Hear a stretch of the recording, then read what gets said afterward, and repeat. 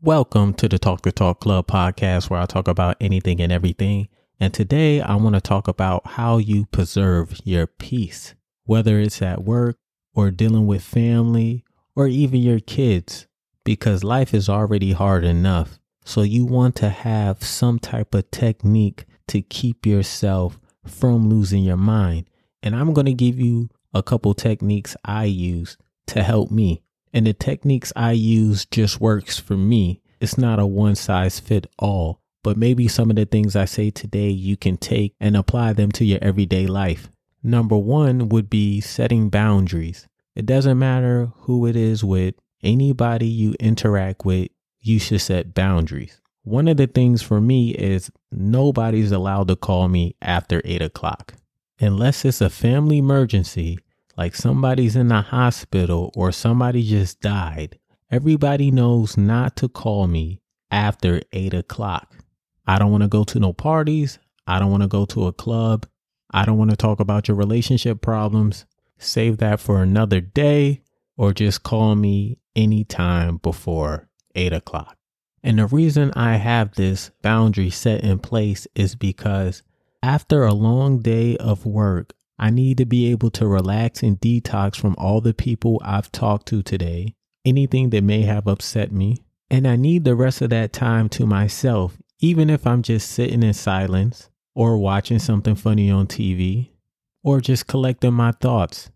Whatever I'm doing, it's my personal time. And I don't want nobody calling me, bothering me when I'm trying to have my personal time. At first, people didn't want to respect my boundary until they realized that I wasn't playing. I can talk to you at 7:58. Once 8 o'clock hits, we have to get off the phone, because I don't want you thinking that you can push the time forward and talk longer and make me miss my chance to have my downtime to myself. So, with that being said, make sure you set boundaries and don't let anybody cross those boundaries, because if you give them leeway, they're going to keep doing it. Another way I preserve my peace is I limit my interactions with people. If I'm the one doing the calling, I limit my calls to maybe 3 people a day. And I'm talking about non-business calls, like talking to friends or family. And the reason I do this is because I don't want to take on too many people's emotions.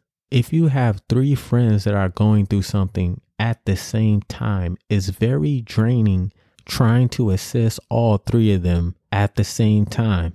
And I don't know about you, but it takes a lot of energy from me trying to put myself in somebody else's shoes to understand their emotions and what they're going through, and to be able to give them sound advice that you would take or things that might help them.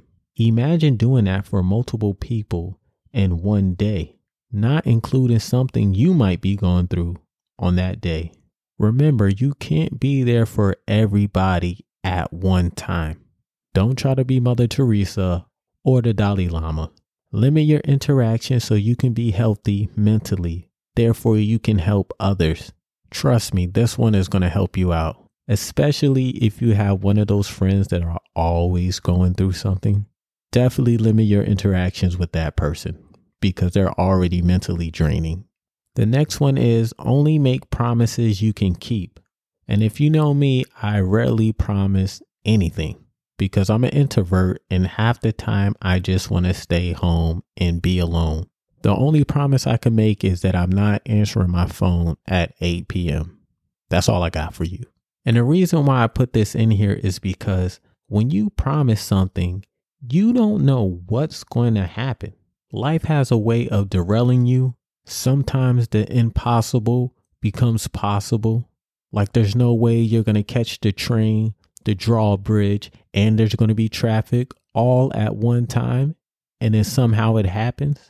And if you were planning on picking your friend up at a certain time and all that stuff is happening to you, now you're going to be stressed out, trying to rush instead of driving safely and putting yourself in danger for a promise. I advise you to say something like, I'll do my best.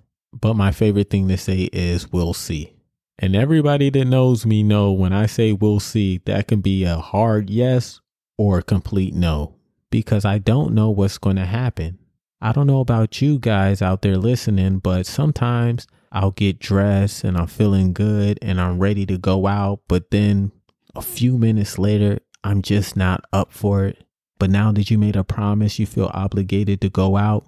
So you force yourself to go out and everybody's having a good time but you. But then you still have to keep smiling and playing the part, even though you'd rather be in your bed, binge watching your favorite porno flicks. I'm just joking about that. But you'd rather be at home relaxing. Another way to preserve your peace is stay away from people who take more than they give. And what I mean by this is those people who always want you to do something, but never want to do anything for you. These are the people that you have a special ringtone for, so you know not to answer the phone, or those people that you look up at your phone, you start to roll your eyes and you want to throw your phone out the window immediately. I call these type of people the Santa Claus seekers because they look at you and for some reason, they got to think you're Santa Claus. They want shoes from you. They want makeup from you. They want to borrow money all the time, even though they have a job. But the one thing you want from them, they can't even give you, and that is a peace of mind. Preserve your peace by blocking these kind of people. It doesn't have to be forever, but when you're mentally ready to deal with them, you can simply unblock them. This is the most important one out of everything I've said so far, which is put your mental health first. I don't care if the whole world is on fire. You have to be mentally, emotionally, and physically ready to take on the world. If you lose your mental, you're no good to anybody, not even yourself. And this is something I have to remind myself about every single day. This allows me to be able to deal with my girlfriend if she's having a bad day, or if something's going on with my friends, or if something's going on with my family. Me preserving my peace and knowing that I have to keep my mental in check creates a space so I can help others. I can walk around with a smile on my face instead of looking like I'm gonna knock somebody out. I can give sound advice because my mind is at peace. I can go home and play with my dog and enjoy just being in a moment. So like I said, this isn't a one size fit all for everybody. You do whatever works for you.